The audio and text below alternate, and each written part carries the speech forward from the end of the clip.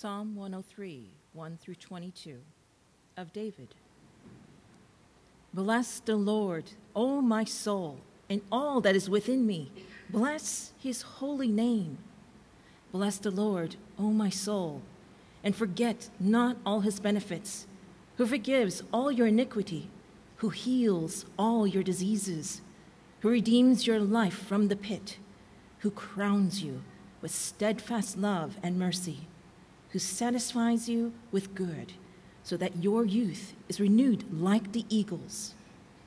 The Lord works righteousness and justice for all who are oppressed.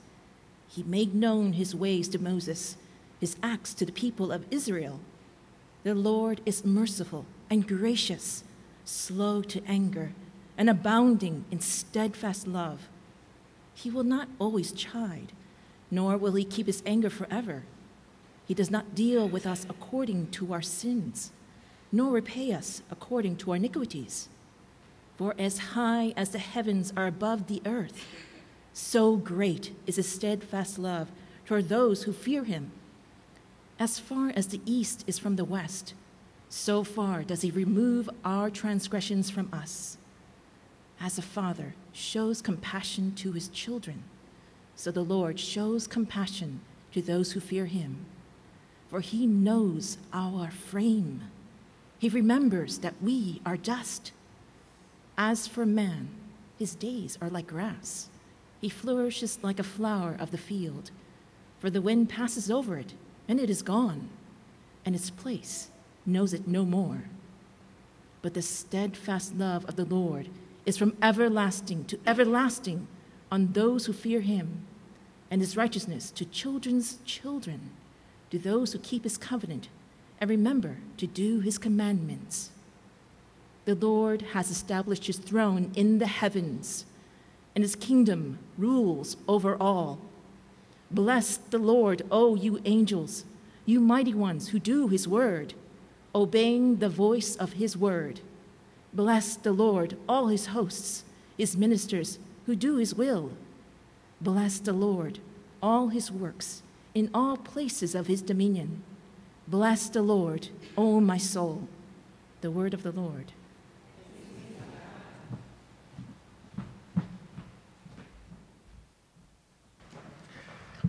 Well, this morning we're finishing a series on prayer, and we've been looking at the Psalms, because the Psalms are famously known as the prayer book of the Bible, which means that if you want to know what prayer is, if you want to know how to do it, you need a teacher.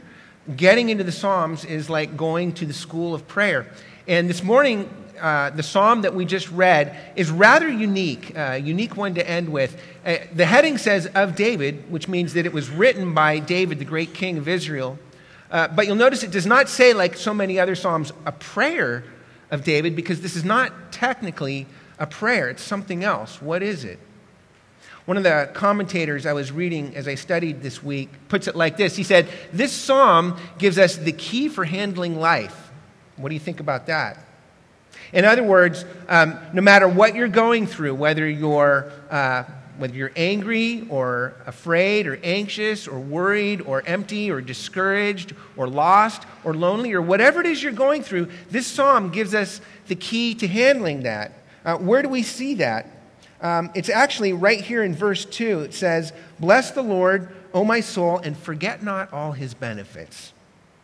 And then David goes on and he lists all kinds of things, all kinds of benefits of God, things like forgiveness, but also things like health and hope and affirmation and satisfaction. This is the basic stuff of life.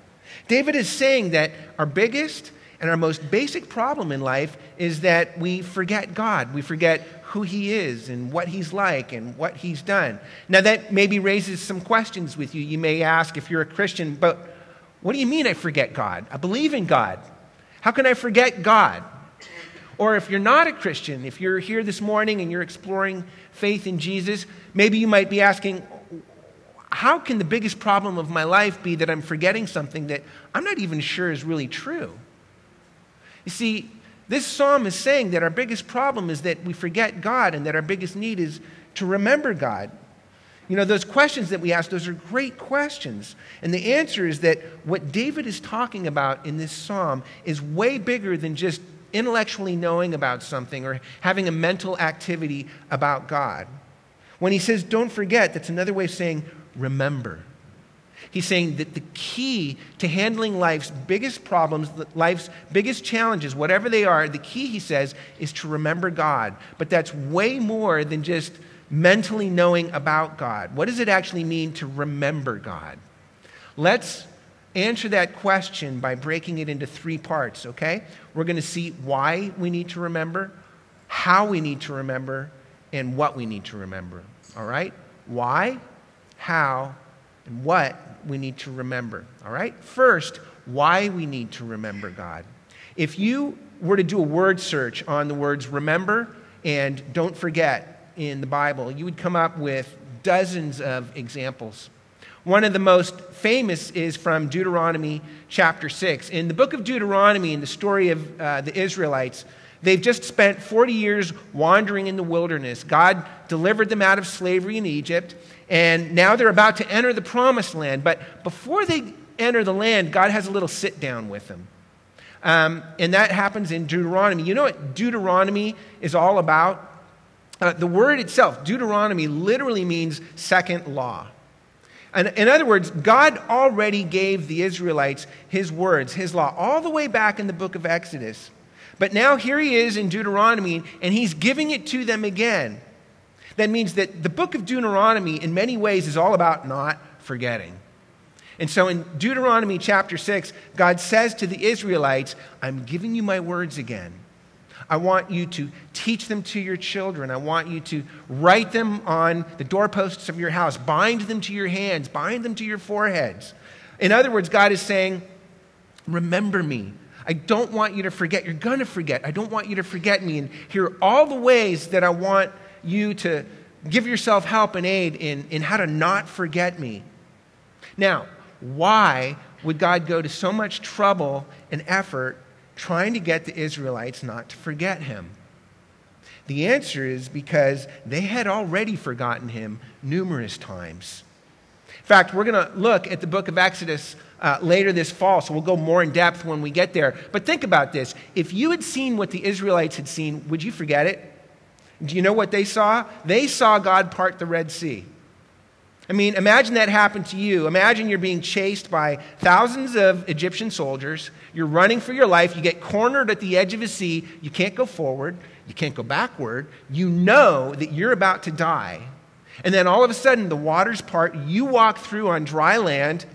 And then all the soldiers perish as they try to follow you. If you had seen that, would you forget it? They did. Not in the sense that they weren't intellectually aware that it had happened, but in the sense that it ceased to be a controlling reality in their lives. It ceased to be a controlling reality in their lives because not just a few chapters later, they're already worshiping other gods. In other words, they forgot God.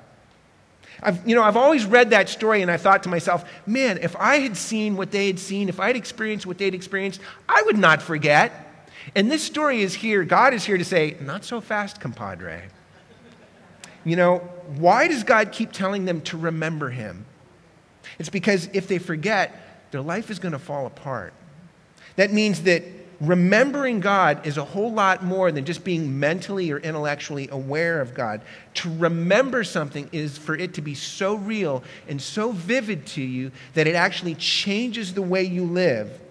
To remember something is for it to be so real and so vivid to you that it actually changes, it controls the way you live. In other words, to remember is for something to be the controlling reality of your life.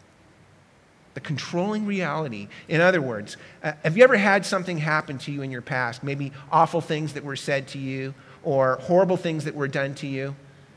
And no matter how long ago it was, those things, they still have power over you. They still control you. Why is that?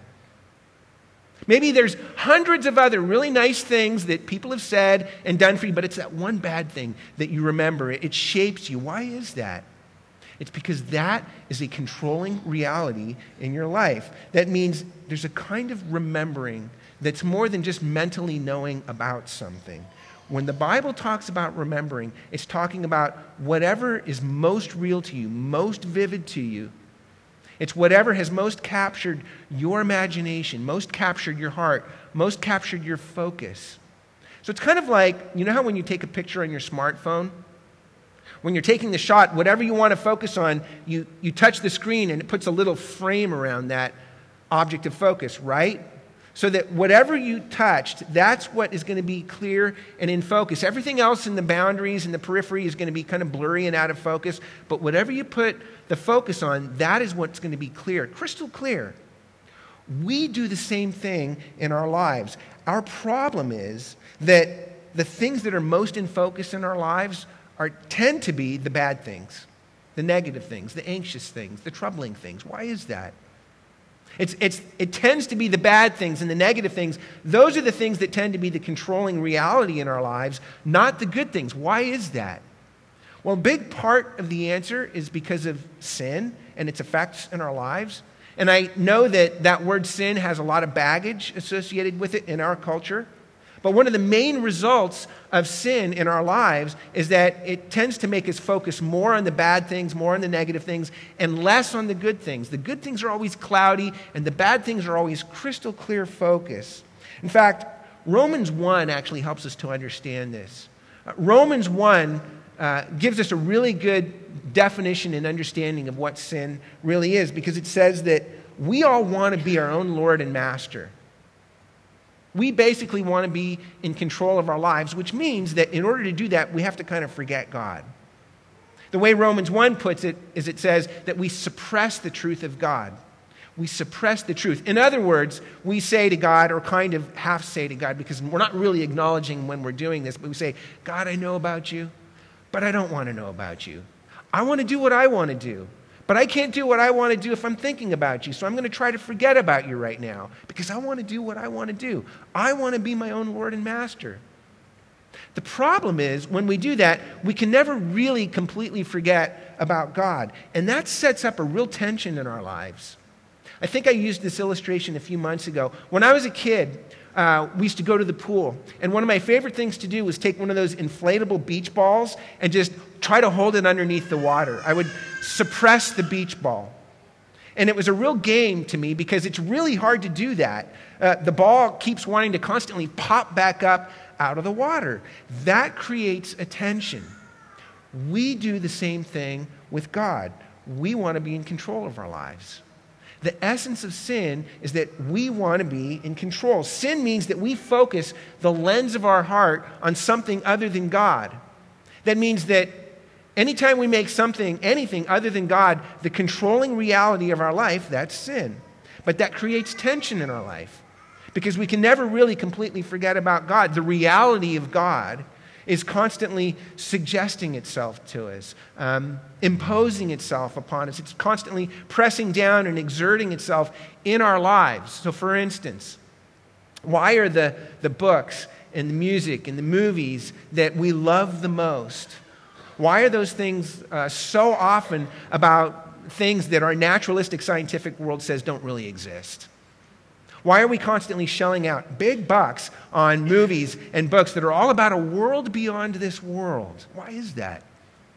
J.R.R. Tolkien, the author of Lord of the Rings, he once wrote a little essay called On Fairy Stories, and he explained it like this. He said that there are longings that exist inside every human being that can never be satisfied in a world without God. And he said there are really 4 basic longings like this. Number 1, he said all human beings have a longing to escape time and death. Number 2, he said all human beings have a longing to communicate with non-human life forms. Think about all the movies that are about that. Number 3, he said all human beings have a longing for a love that never ends, a love without parting, an eternal love. Lastly, he said, every human being longs for the ultimate triumph of good over evil. We all long for the ultimate restoration of this world. Now, if there is no God, and this world is all there is, then all of those longings are literally a fantasy. They're illusions. They don't exist. They can't exist. And yet, as human beings, we can't escape those longings. We're constantly haunted by those things. Now listen, if those things really are the truest index of reality, then what we need more than anything else in the world is to be gripped and controlled and focused on that reality. Those longings are actually from God himself. They're ways that God is reaching into our lives and saying, don't forget, remember me. I don't want you to forget me. The longings are there because God is actually reaching out to us. In other words, what would your life look like if instead of being focused on and controlled by all the bad things in this world and in your life, instead of being focused and controlled by those things, if you were focused on and controlled by the love and the power and the goodness and the beauty of God himself, if that was the controlling reality of your life would be way different. Friends, that is why we need to remember. But secondly, how we need to remember. Because here's a question. If what we need most is for God to be the controlling reality of our life, then how does that actually happen? Well, where's the problem located?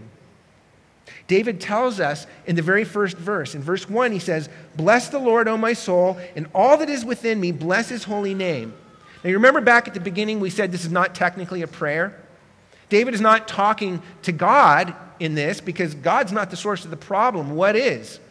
The problem we have is we forget. The place we forget is all that is within me.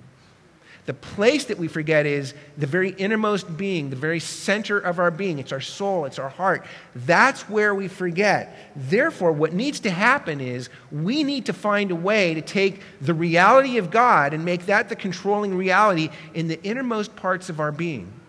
So for instance, look at how David does this right at the beginning. He's talking to his soul. Do you see that? Not talking to God. He takes his soul by the hand, as it were, and he says, come on, come with me. Let's go. Let's remember all the benefits, all the things that God has done for you. And then in verses 3 through 5, he starts walking through those things. He lists them out. He says, soul, remember what God did for you over here? Soul, remember what God has done for you over there? Remember these things. He takes these realities and he starts pressing them into his heart. Do you know what that is? This is something that we've already talked about a couple of times throughout this series, and we're going to talk about it again this morning because it's that important. This is meditation. Meditation is different than just Bible study. In Bible study, you're reading and studying the Scripture. You're learning about God. The focus is on God's Word. But it's not prayer either. In prayer, the focus is God. You're talking to God about who He is and what He's doing. Meditation is taking the truth, the reality about God, and then pressing that into your heart, applying it to your heart, applying it to your soul. It's actually kind of like taking medicine and applying it to a wound. And that's actually a really good way of thinking about what's going on here, because what's happening in medicine, there are two parts to medicine. There's the diagnosis and the intervention. Two parts, diagnosis and intervention. So first, there's the diagnosis, and you see that here. Diagnosis means that you're digging deep into your heart. You're actually digging deep into your emotions and your feelings and finding out what the real problem is. You have to ask yourself, hey, what's really going on here? So there's another really good example of this in the Psalms. In Psalm 42, in verse 5, that psalmist, he says to himself, "Why are you so cast down, my soul?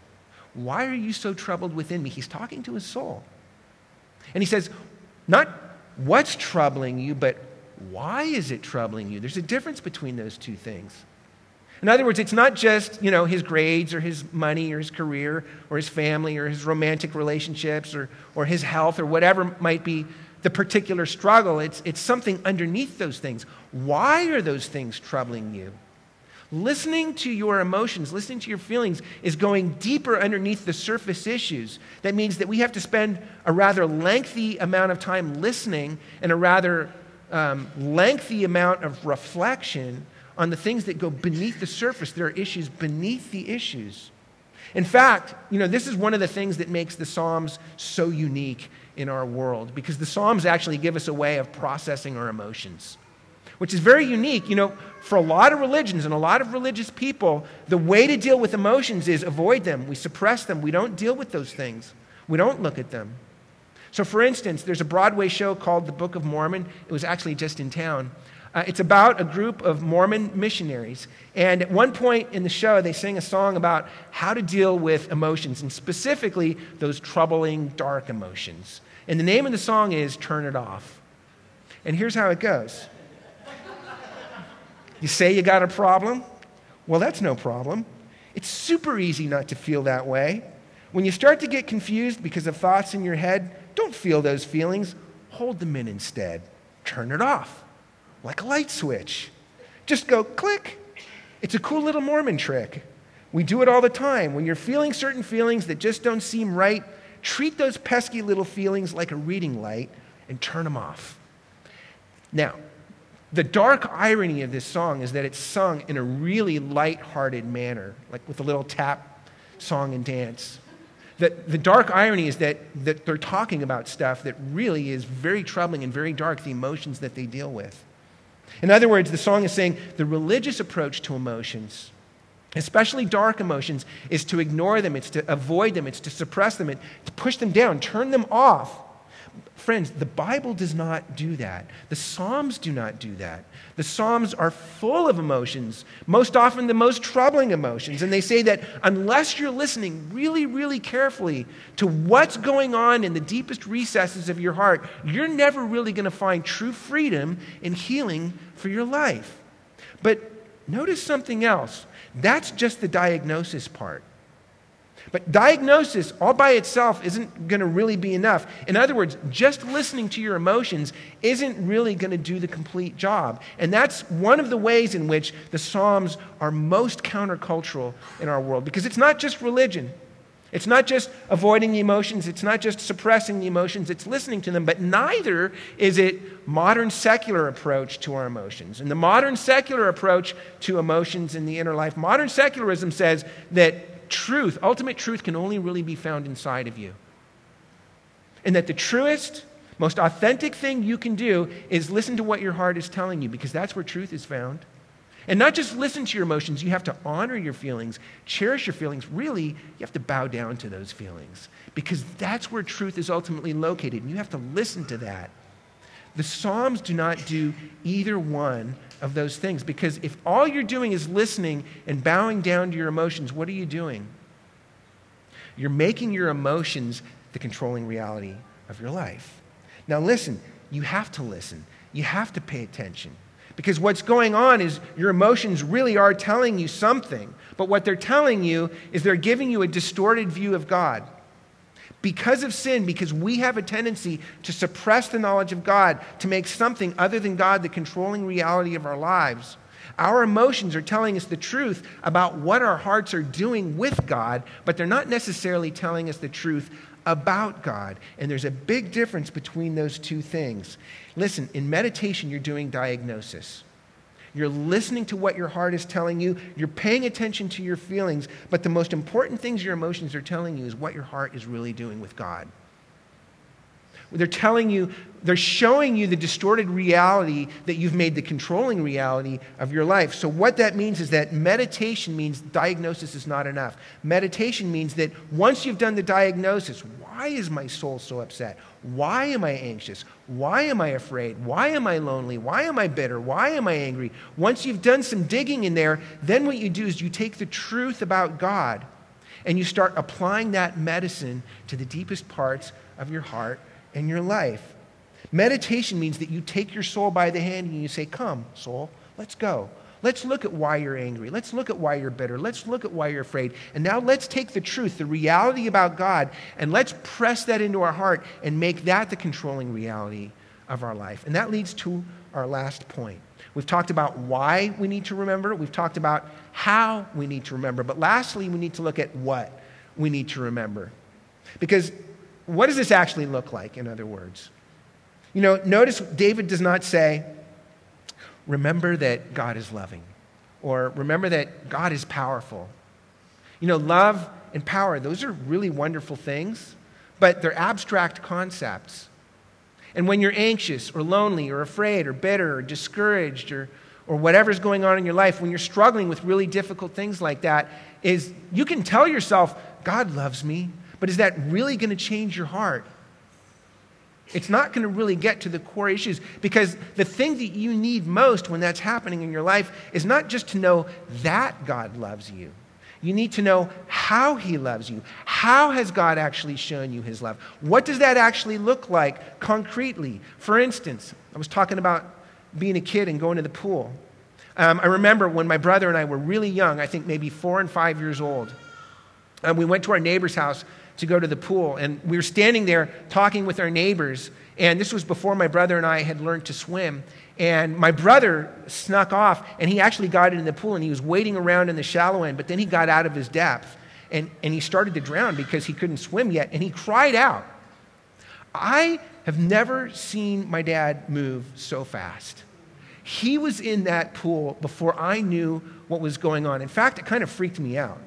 Not only just because I all of a sudden realized that my brother was drowning, but because of how quickly and how powerfully my dad moved to get into that pool to rescue my brother. And when I think about how my dad loves me and protects me and cares for me and my brother, I don't think about my dad's love in some abstract thing. I think about that. I think about how he's actually shown us his love concretely. It's a story, it's a narrative, it's something that actually happened.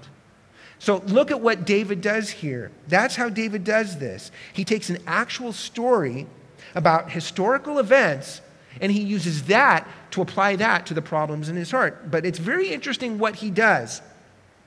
He goes to the Exodus story, and you can see that in verses 6 and 7. He starts talking about the Exodus story and Moses and God showing his ways to Moses. But in verse 8, he actually quotes from Exodus 34. Now, in Exodus 34, it's a story about how God appeared to Moses.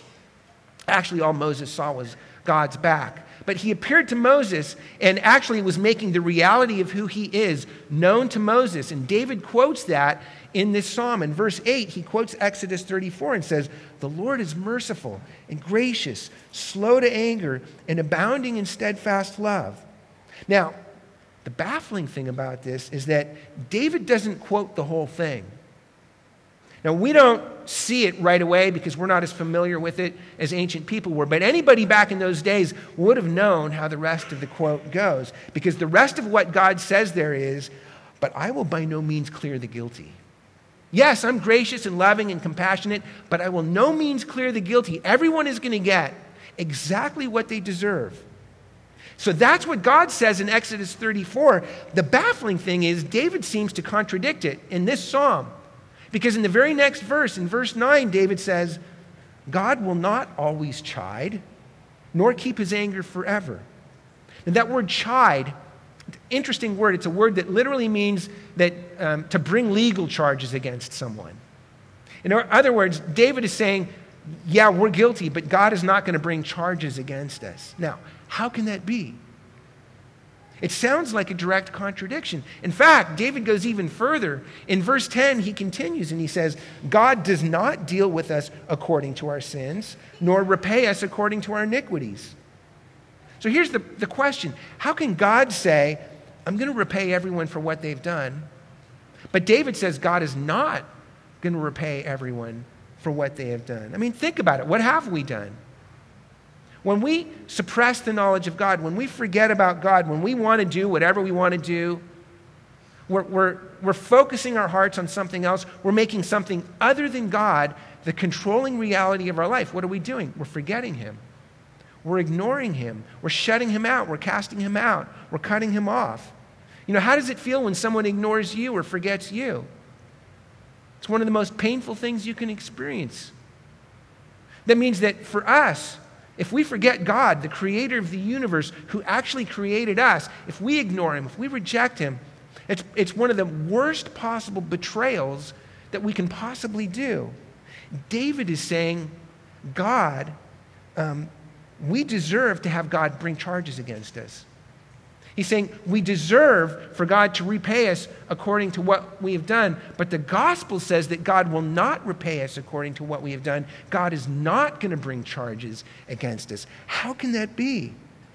In other words, sin is allowing something, anything other than God, to be the controlling reality in our life. But the gospel says that God is not going to let sin be the controlling reality of him with regards to us.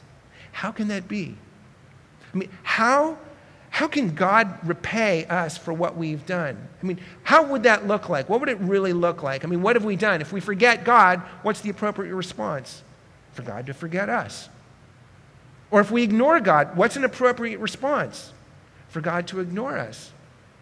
And understand something, that's not God just being cantankerous or vindictive. That's actually an appropriate response because, think about it, if we keep saying to God, leave me alone, I want to do what I want to do, leave me alone, there comes a day when God justifiably and mercifully actually is going to say, okay, have it your way, thy will be done. If that's what we really want, is to be left alone, I don't think we really understand what it is we're really asking for. One of the most chilling examples I've ever seen of what that might actually be like is a video of something called the still face experiment. It's actually a study that was done on the attachment and bonding that babies have with their mothers. And the video that I saw shows a baby with his mother, and you can tell that even though the baby doesn't know how to talk yet, they have a whole language that's all their own. All these little rituals and facial expressions and ways of communicating and interacting with one another. It's really amazing. But at one point, the mother turns her face away, and then when she turns back to her child, her face just goes blank. No expression. And at first, the baby's just kind of confused. And you can see that he's trying to get his mother to engage with him again. He's like almost as if he's saying, hey, come on, you know how this works? And he's going through the little rituals and the little games. Blank face, expressionless from the mother. And eventually the baby goes from being confused to agitated to alarmed and eventually to complete panic and eventually to outright terror. He starts crying uncontrollably. I mean, it's horrible to watch. Now, eventually the mother, she comes back to her baby and she comforts him. But think about this. There is nothing more terrifying than being utterly, completely, finally, and unspeakably ignored and forgotten. I mean, it's painful enough when a stranger does that to you, right? But the more someone means to you, the more their love means to you, the more their love impacts your life, the more painful it is when someone you love does it to you. Friends, don't you see? On the cross, Jesus Christ got a lot more, infinitely more, than a blank face from God the Father. Because on the cross, Jesus Christ was ultimately, finally, unspeakably ignored, rejected, cast out. He was cut off. He was cast outside into ultimate, final darkness. He was rejected. Why? So that God would not have to repay us according to our sins. God repaid Jesus on the cross according to what we have done. Because on the cross, God made our sin the controlling reality of his relationship with Jesus so that God could make the righteousness of Jesus, the holiness and the love and the devotion and the obedience of Jesus, so that he could make that the controlling reality of his relationship with us. Because on the cross, Jesus Christ, who always remembered God, he was forgotten in wrath, so that we, who are always forgetting God, could be remembered in love. Friends, that's the gospel. The gospel is not a bunch of rules about how we must obey God and all the kinds of things that we have to do in order to get God to love and accept us.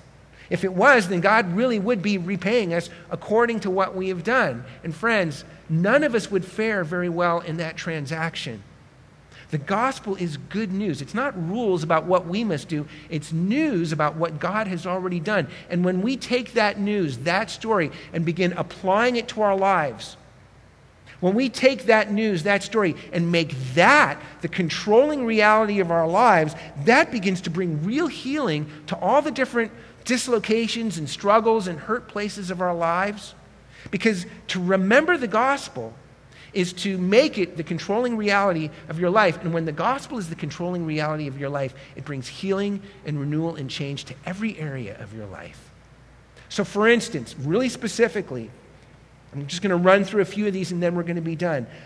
Look at how David does this in verses 3 through 5. He's remembering the gospel. He's making it the controlling reality of his life. And then he's bringing that reality to bear on all the various struggles of his life. So look at how he does this. He's saying, this is how the gospel changes this part of my life. Oh, and this is how the gospel changes that part of my life. So for instance, he talks to his heart. The first thing he says, what's the first benefit? God forgives your iniquity. Are you struggling this morning with feelings of guilt or shame?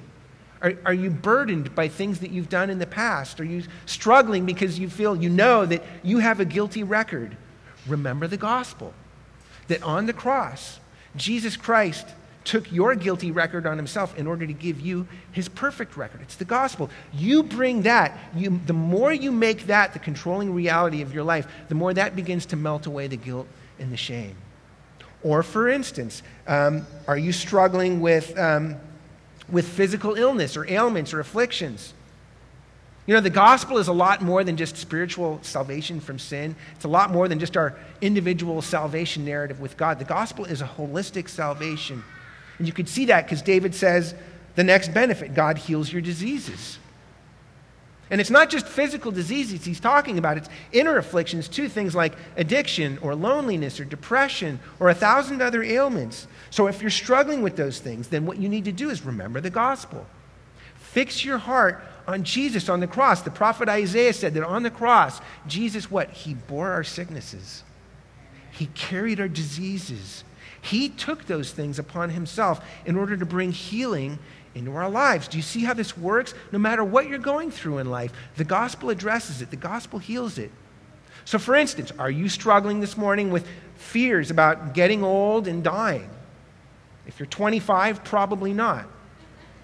If you're 45, 55, that starts to become a little bit more of a reality in your life.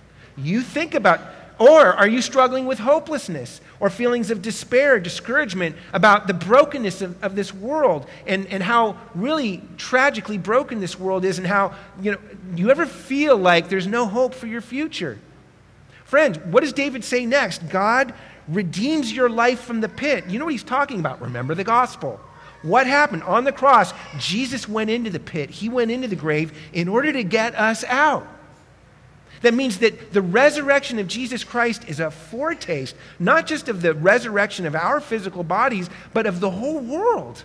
The whole world is going to be renewed and restored. That means that you take that, you make that the controlling reality of your life. That's strong medicine for your fears. That's strong medicine for your hopelessness. Do you see how it works?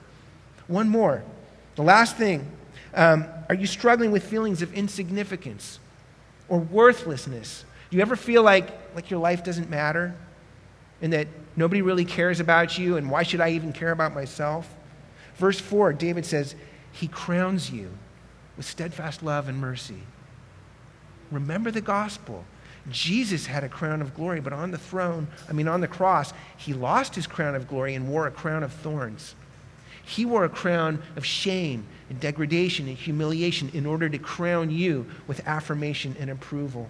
Do you see how this works? The cross is the ultimate affirmation. The cross is the ultimate way that you can know your life matters. You matter to God. He loves you. You matter to him so much that he sent Jesus to die for you. Friends, the gospel is sweet, sweet medicine that you can take and apply to every struggle, every wound, every hurt, every sin in your life. It changes and transforms every single part of your life. It redeems your past. It strengthens you for today. It gives you hope for tomorrow. It changes every part of your life. That means that when you understand the gospel, the more you learn about it, the more you take that and make that the controlling reality of your life, the more you can take it and apply it to your heart and say, soul, come with me now. Why are you so troubled? Why are you so anxious? Why are you so downcast? Remember God. Remember the gospel. Remember how he's made his love and his power and his healing and his renewal and his approval and his control and his security and his redemption, how he's made all of those things real to you through the life, death, and resurrection of Jesus Christ. Meditate on that. Apply that to your heart. As often as you're feeling those feelings, that's as often as we do this. The gospel becomes the controlling reality of your life. And when the gospel is the controlling reality of your life, it heals, renews, and changes every part of your life. Let's pray.